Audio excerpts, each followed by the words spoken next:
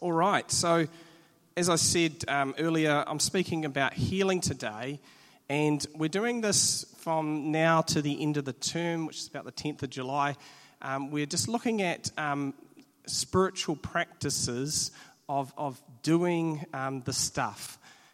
Doing the stuff comes from a saying from John Wimber, and John Wimber was one of the sort of main people. He wasn't a founder of Vineyard, but he was one of like the main people in the Vineyard network, and he had this expression about doing this stuff. And I thought it'd be better to basically get you all in the DeLorean now and take you back to the past to listen to him himself to explain this expression, doing the stuff. As I read the New Testament, I fell in love with Jesus. Didn't you? I liked him. I liked what he was like. I liked the things he did. I liked the things he said. Didn't you like those things? I thought that stuff was hot. I liked it when he multiplied the bread. You like that one? Huh? How about it? You like that? And the fishes, you know, the sardines. I always picture sardines. I like that stuff. I like all that stuff, you know. I liked it when he went by the fig tree and said, you know, and it died. Can you picture him doing that? I like all that stuff. I like it. I remember last night, come forth. That's a biggie, you know. I mean, that's hot. There's not many guys doing that come forth thing, you know, telling anybody to come up from the dead. I like all that stuff. And when I became a Christian, I thought that's what I was going to do.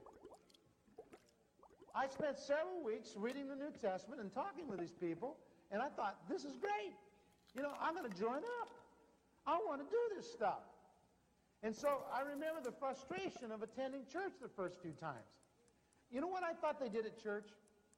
I thought that people gathered at the church, had a good time together, sort of divvied up the land, and then everybody went out and healed a few, cast out a few demons, and won a few people to Christ before lunch. And so the first few times I went to church, I went prepared with the idea that we're going to, you know, I'm going to take Anaheim. I want to go to Anaheim, you know. The deepest, darkest pagan Anaheim. Over there by Disneyland. That's where I want to go. Because that's where I was raised. And when they didn't do it, I was disappointed. And I remember one day asking a guy about it. I said, well, when do we go out and do it? He said, what? I said, when do we go out and do it? He says, oh, you don't have to do it. You just have to believe it was done once. Now, that's pathetic. Isn't it? I found out over the next year or two that we cried about it, we sang about it, we preached about it, we prayed over it, we gave to it, but we never did it. We never got to go do the things that Jesus did. And I grew disillusioned in the process. Now, you know, when I worked for the devil, he let me do his stuff.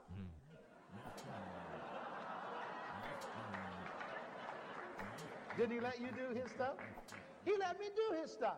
But when I came to work for Jesus, they didn't want to let me do his stuff. And to tell you the truth, I joined up to do the stuff. Did you? You see, it's doing the stuff that's going to change the world. It's not knowing it was done once. It's not knowing that it's important. It's doing it that's going to change the world. Somewhere, someplace, somebody's got to start believing this book and acting on it.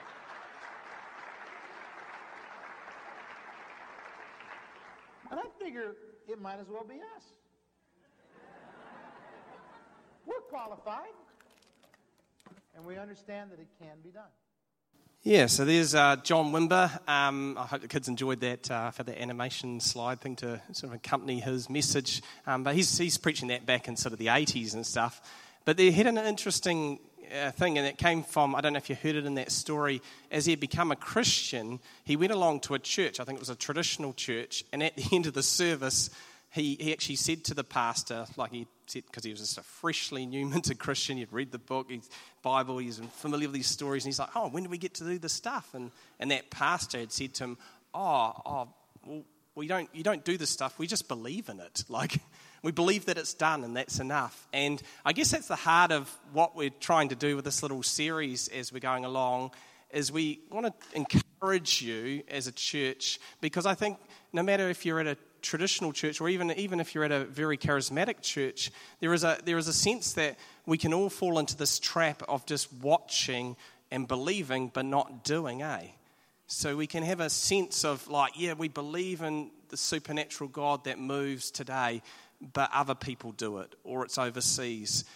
or it's not for me. But I believe in it, but I won't do it. And so I guess, like with the prayer series, I'm encouraging you guys to put this into practice, to do these things. So at the end of this service today, we're going to put into practice healing, like actually praying for one another and believing to see some healing done in our midst.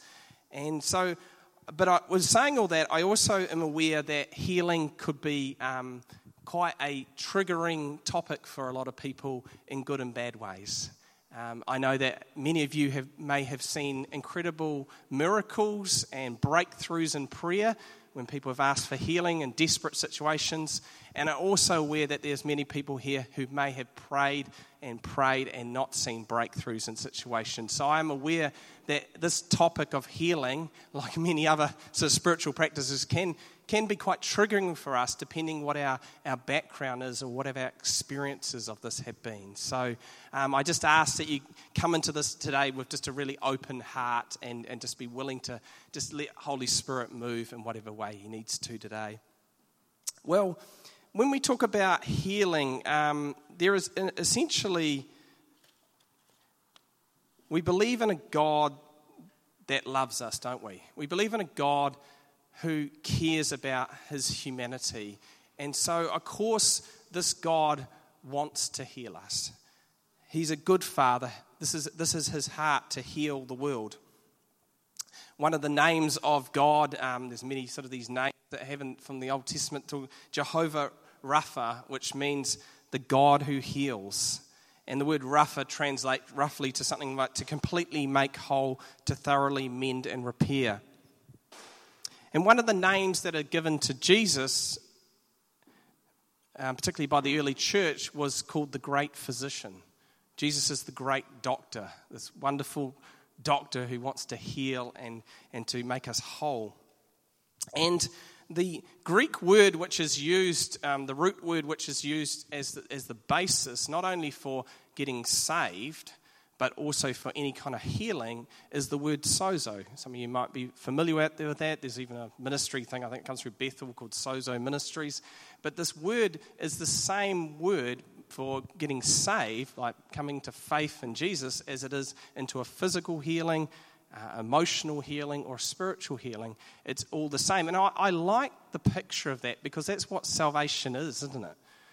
Because if you look at the story, the creation story, at the beginning everything was perfect, right? Like we didn't have sin, disease, or brokenness. We were in perfect union and relationship with God. And then because what we read about the fall through sin in Genesis 3, sin, brokenness, disease comes into our world. And then as we are saved by God, we are brought back into wholeness with God. It's the ultimate healing.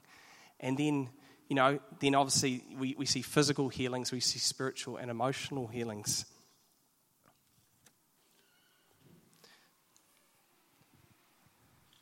So, as I said before, spiritual healing is the ultimate healing. In this lifetime, the most important healing you could ever experience is to encounter Jesus and to be healed by the process of coming into His relationship with Him and into His kingdom. I was listening to a talk recently by a speaker, and they were talking about at this big event, this conference where they were, the guy said at the thing, he said, the highlight of this conference and this week is the fact that people are going to give their hearts to Jesus. And, everything's downhill from there, he said. Even if we see people walk out of wheelchairs and, blind see sight and deaf are healed and all this sort of thing, everything is downhill. Not to say they didn't want those things or desperately desire those things, but the ultimate healing we have in this lifetime is the spiritual one of salvation, of entering into relationship with Jesus. So that is our ultimate healing. And then obviously, the word often makes us think about this, it is about physical healing.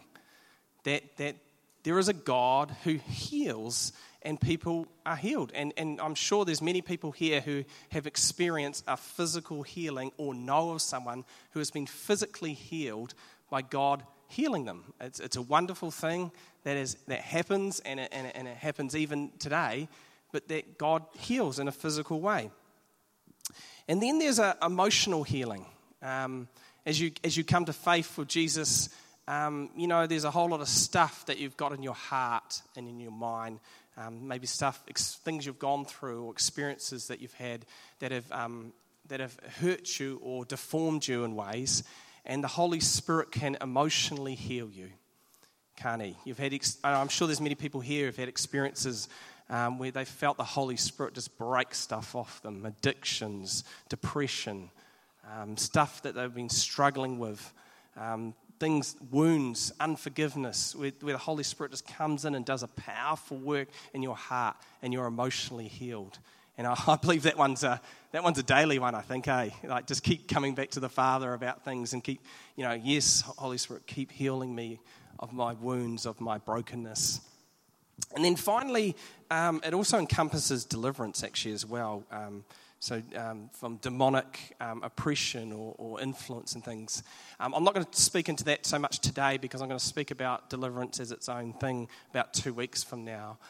But it also encompasses that's also part of the healing. As we see in Jesus' ministry, not only is he physically healing people, he's casting out demons that are oppressing people. He's doing all sorts of healing. So it's not just this, I guess in our mind, we get in that focus kind of, it's just about physical healing, but it's actually this all-encompassing thing of healing. So keep that in your mind as we carry on this morning. I just want to unpack a little bit from Mark 1, verse 40 to 42, if you've got that in your Bible handy.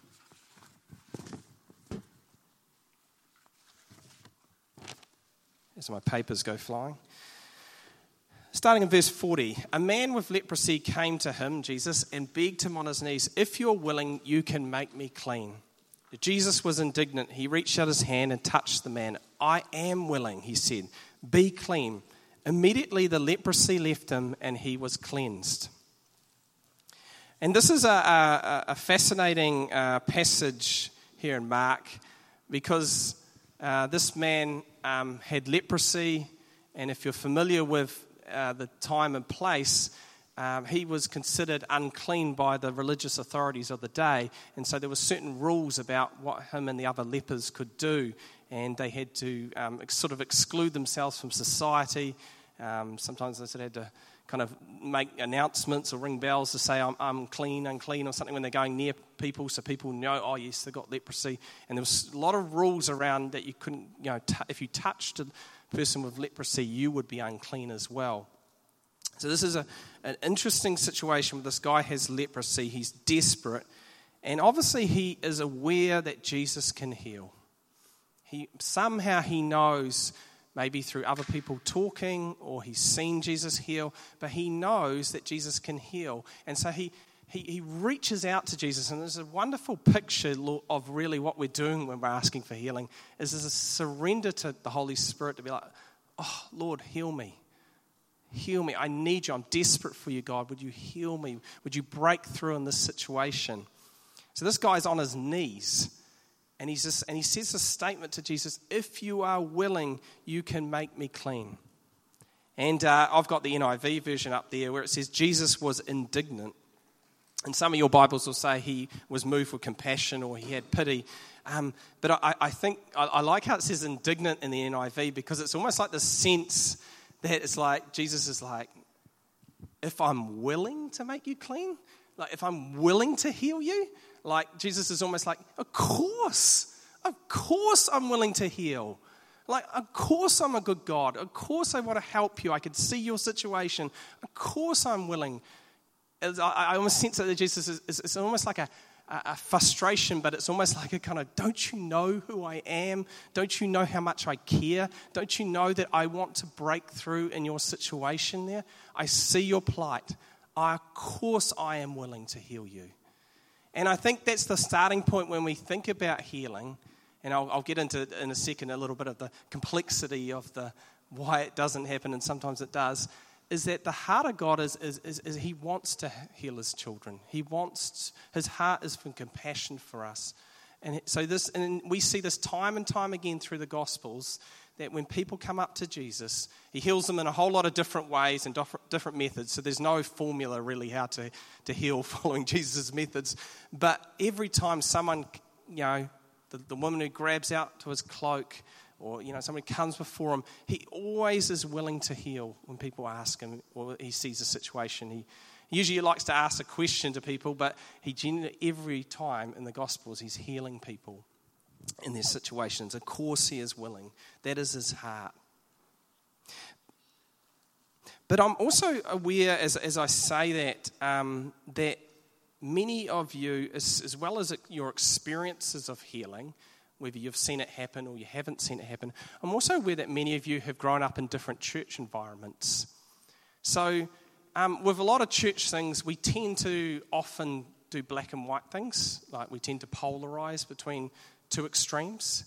And it's very common with the healing thing that people do this. So one extreme of people's view on healing is that they have a belief in many churches, and you may have grown up in this church environment, and this is not a slam on any churches, please hear my heart, I'm just describing the spectrum here, is that some people grew up in church environments where it was taught that at the end, when the apostles had done all their work, when they'd sort of got the gospel going after Pentecost, or even when the Bible was completed, maybe a couple hundred years later, there is a belief that the works of the Holy Spirit, in a sense, the gifts that we can use in power, ceased.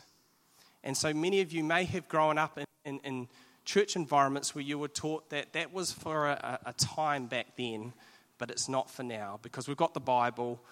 They did everything they needed to do in the power of the Spirit to get the church launched, but it ceased. And in many of those churches, people are known as cessationists because of the ceasing, like that they believe the Holy Spirit sort of ceased doing the work of the kingdom for that moment, sort of thing, in that way. I've given a very crude example of it, and there's a lot more nuance to it than that. But generally, that's one of the positions that people have in many churches. And look, we love everyone in the body of Christ and the kingdom of God. It's all the kingdom. But I just want to suggest that I think that's not helpful when it comes to healing or believing what Holy Spirit can do today. But then, on the other hand, there's another extreme, which is many of you may have been in church environments, tend to be more Pentecostal churches, where there has been a kind of almost like a thing that every single person should be healed. And if they're not healed, it's because they don't have enough faith, or there's some sort of sin issue. And this is where it gets really nuanced, because sometimes there is issues.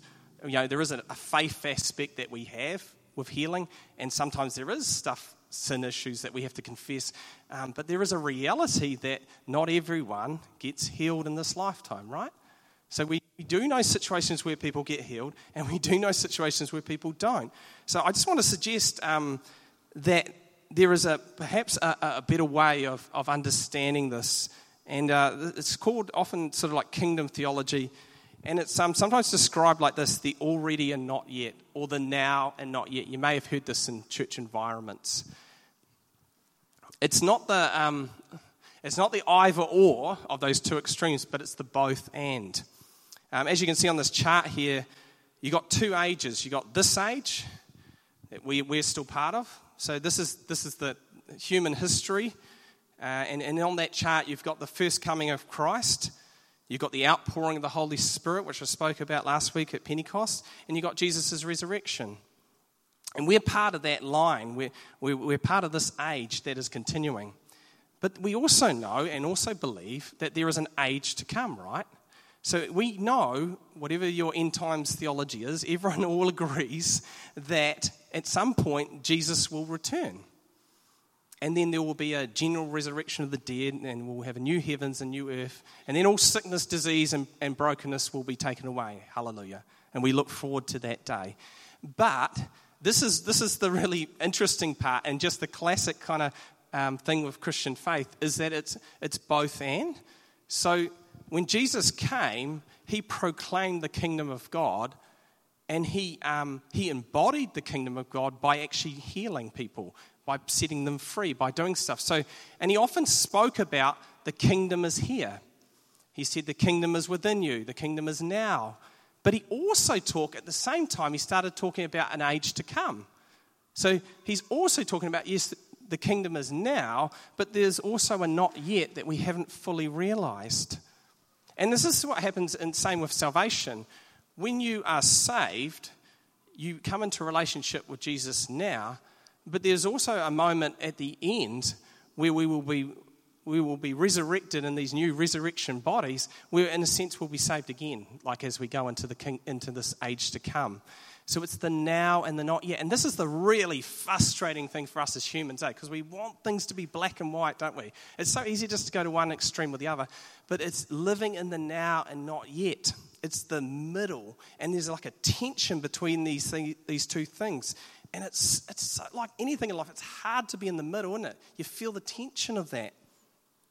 And healings, just like any miracles, are signs of the kingdom or that age to come breaking through, a foretaste of that age to come breaking through. So when we see healings and miracles, it's the thing, the kingdom of God breaking through into situations. And so as we live in that tension, we still contend for God. And I think one of the problems for us is, Vineyard's pretty much a charismatic church, is that we can believe in these things, but because we don't always see them all the time, we can almost become like functional cessationists. So we can believe it, but because we're not seeing it, or we just sort of, it's in God's hands, we just don't contend for these things, and we don't keep pressing in to see healing and to see breakthrough in situations. And I, for me, that has been so helpful in that sense that I'm like, let your kingdom come, let your will be done, God. That's what we're praying when we're praying into situations. I had an interesting thing it was about 2 weeks ago, we had Glenn France here, and he was speaking about yielding, about surrendering to God.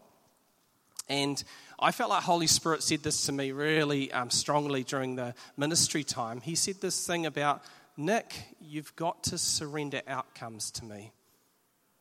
He said, Nick, you've got to surrender outcomes to me. And, I don't know if you're like me, but I kind of want to know what's happening in the future. I kind of want to know, I want to work things out. I want to make situations work. I want things to be, get into place and work out. And I'll do it through all my human strength. And I felt like there was just a word from the Holy Spirit there, like, Nick, you have to surrender outcomes to me. And so it doesn't mean I don't do anything. Like I continue to, co-labor with God like we all do. But at the end of the day, outcomes are in God's hands, aren't they? And so we contend for these things, but we say, look, let your kingdom come. Let your will be done in this situation. And a helpful quote that's helped me with the frustration of that at times is from Philip Yancey, which he said, faith means believing in advance what will only make sense in reverse. Faith means believing in advance what only makes sense in reverse. And I've seen this in my own life. My daughter Lovey, before she was 1 year of age, she failed all those hearing tests that you have to do with little babies when they're going through those sort of different milestones that they do. And so she kept failing these tests, and after each one we were kind of like, okay, well maybe it's just a fluid or something, maybe it will come right, you just sort of don't want to think the worst of you as a parent. And so we keep, just praying and then just hoping it would sort of sort itself out. And then, she got almost up to like 1 year of age and stuff, and it was still, really not, she was failing those tests. And we actually had, she got prayed for a couple of times by two different lots of people at our old church and a church down at my parents' church, and she was healed. She was healed. Her healing came right, and she was able to, as you know, Lovey today, she's very good at talking, and she's very social. She hears everything. She definitely hears everything, especially when I'm over on the other side of the house saying something. So she's had a miracle of healing. And that is an example of the kingdom is now. Because the kingdom of God broke through in that situation, and I'm so grateful. Hallelujah. Thank you, God. But I also live with some of that, the kingdom is not yet. I've spoken many times about my brother Greg. He is autistic, but he is not just like some sort of maths genius or good at going to a casino or something. He's almost like a 39-year-old in a 2-year-old body. He's far on that extreme of that autism spectrum, and he lives in a home. He needs care all the time. And he comes and stays with us. He's coming this week. And when he's staying with me, I have to shower him and put his clothes on and stuff. And I always joke with him, not that he responds, but I'll be like, you'll thank me one day in heaven. You'll thank me on the other side of this, like as I'm doing, buttoning up his, PJs or, giving him a shower. It's very hard to shower an adult man who doesn't comply. You're sort of just like, turn around. And I live with this reality that he's not healed in this lifetime. That on the other side in the age to come, I will talk with him. We'll probably laugh about some of that stuff. That he owes me so many milkshakes and pies and sausage rolls and coffees that I have paid for. He owes me big time in the age to come. I live with that not yet. And many of you guys do as well, eh? The not yet. That some things, for whatever reason, and I do not know, it's a mystery. I don't have all the answers for that. But there is a thing of the not yet that we live with in this lifetime. But we still keep contending for these things.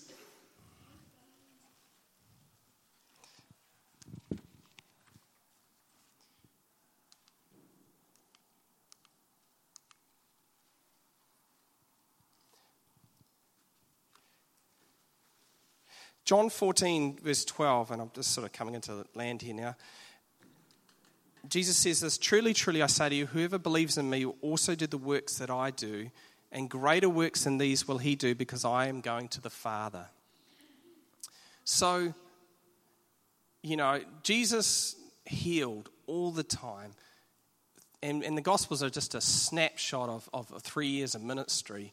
There's probably other healings that didn't make it in there. He was healing all the time. And then he says these incredible words in John 14, verse 12, that we're going to do even greater things than him in his name. And so we know that this is like a commandment from Jesus to go and do this, to heal, to embody his kingdom. And I want to suggest just a few pointers to help us to do that well. But before I sort of go into those points, I just want to invite Kate up, if she doesn't mind. Kate's just going to share a testimony of healing, just to build the faith in here this morning. No pressure. Okay, so about 3 years ago, I began developing joint pain and nerve pain. I also suffered from tiredness. I prayed. I had people pray for me. But I don't think I really truly believed that Jesus could heal me. The doctors healed me. Why would Jesus heal me? What's so special about me? However, 3 months ago, I got on my knees and I prayed and I cried. I prayed for about 2 hours. I commanded to God that I do not deserve this pain. I do not want this pain. I commanded the spirit of pain and illness to leave me. Now, this is only 3 months ago. Now, I was on 5 tablets of medication to help me with my pain relief. The doctors were pushing for me to have another painkiller. That had lots of side effects, and I was telling the doctors I don't want it. And this was going on for about a year. Now, I'm not on any pain relief at all. I occasionally get, because we were talking about it last week, I was on 1 tablet and I've just come off that. I occasionally get the little pain in my legs, and I command God. I'll be at work and I can feel this pain, and I command God to get rid of that pain. I do not want the pain. I do not deserve this pain. I am not having it. And it feels good. And I truly believe it is the true belief in myself that I am worth not being in pain. I am God's daughter, and he is the true healer. Go God. Thanks, Kate. Something I asked her to share that because she shared it with me during our we doing the prayer course on Wednesday nights, and the thing that really struck me about what she shared there was that she kept contending, she kept pressing in. Sometimes we, sometimes like I said, we do that functional cessationist thing where we just kind of like, oh, I prayed the prayer, I'll give up now, sort of thing. Nothing's happened. It's in your hands, God, kind of thing. But it's almost a sense of keep pressing. There is a perseverance that we need to do. Sometimes we won't see the breakthrough in this lifetime, but there are some things we really just need to persevere in. And I just want to suggest some things that are helpful for creating an environment for healing. And one of those is getting into a faith environment. So sometimes we need to borrow the faith of others, and so to speak. Sometimes we need, you need one another to lift your faith. To believe for things. Sometimes, especially in a situation where there hasn't been breakthrough in a situation, sometimes the family and friends around, they need other people who haven't been walking through all that to come in and bring faith to help people. And so that means one of the most important things you can do with this is to get around other Christians who are going to help lift your faith, and you can help borrow some of their faith to believe for some breakthrough that you're looking for. And so that's why it's so important on coming to church on Sunday, and what we're going to be doing in a minute when we're going to actually do this is that we're in a faith environment right here, eh? Like we're all believers, and we believe that the Holy Spirit can move, and we join in together to see God move in this faith environment. Secondly, we invite the Holy Spirit. We don't heal people per se ourselves. It is the Holy Spirit that does it.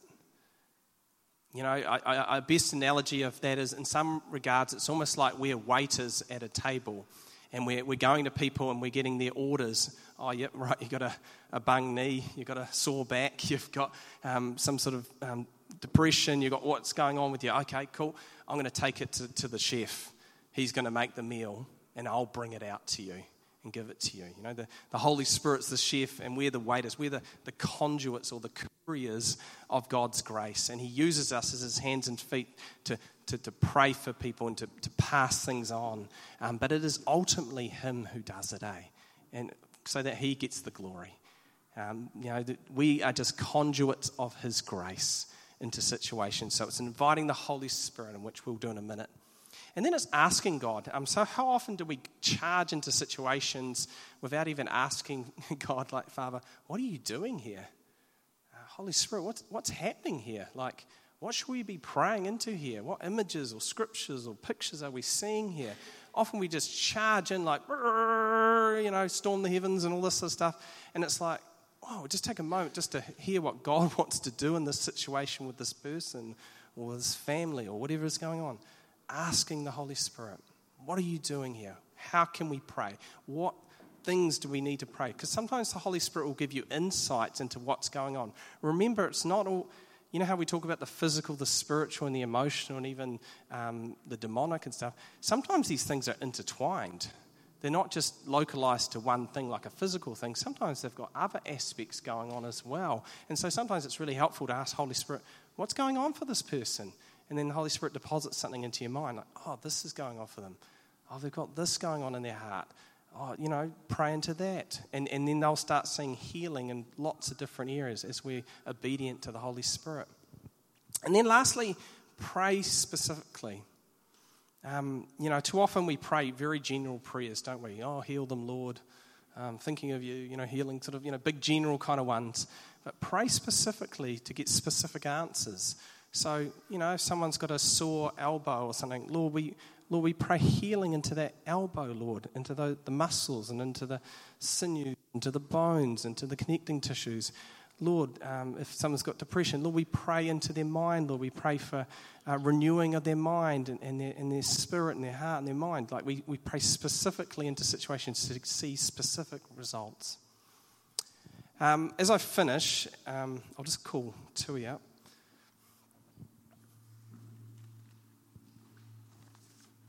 Last thing I just sort of want to finish on before we actually do this is John Wimber had this other expression where he said about the gifts of the Spirit and about us doing these things, doing the stuff. He said everyone gets to play. Too often in church environments, we see people as the maybe pastors or visiting speakers or sort of anointed spiritual people. They're the only ones who can pray for people because they've got the anointing. And yes, there are people who have kind of a special kind of, in certain areas they seem to have a real strength for maybe prophetic, or for sometimes some people are, got a real strength in some area. But everyone can actually do this. And that's what John Wimber, that was one of the Vineyard values, is everyone gets to play. Like, we all get to be a priesthood of all believers to minister to one another. So we can all pray for these things. Mike Pilavachi says, just having a little riff on that, everyone gets to play, he says, but we have to play nicely and share the toys. I like that. So it's about just being a community together, praying for one another and believing for breakthroughs and contending.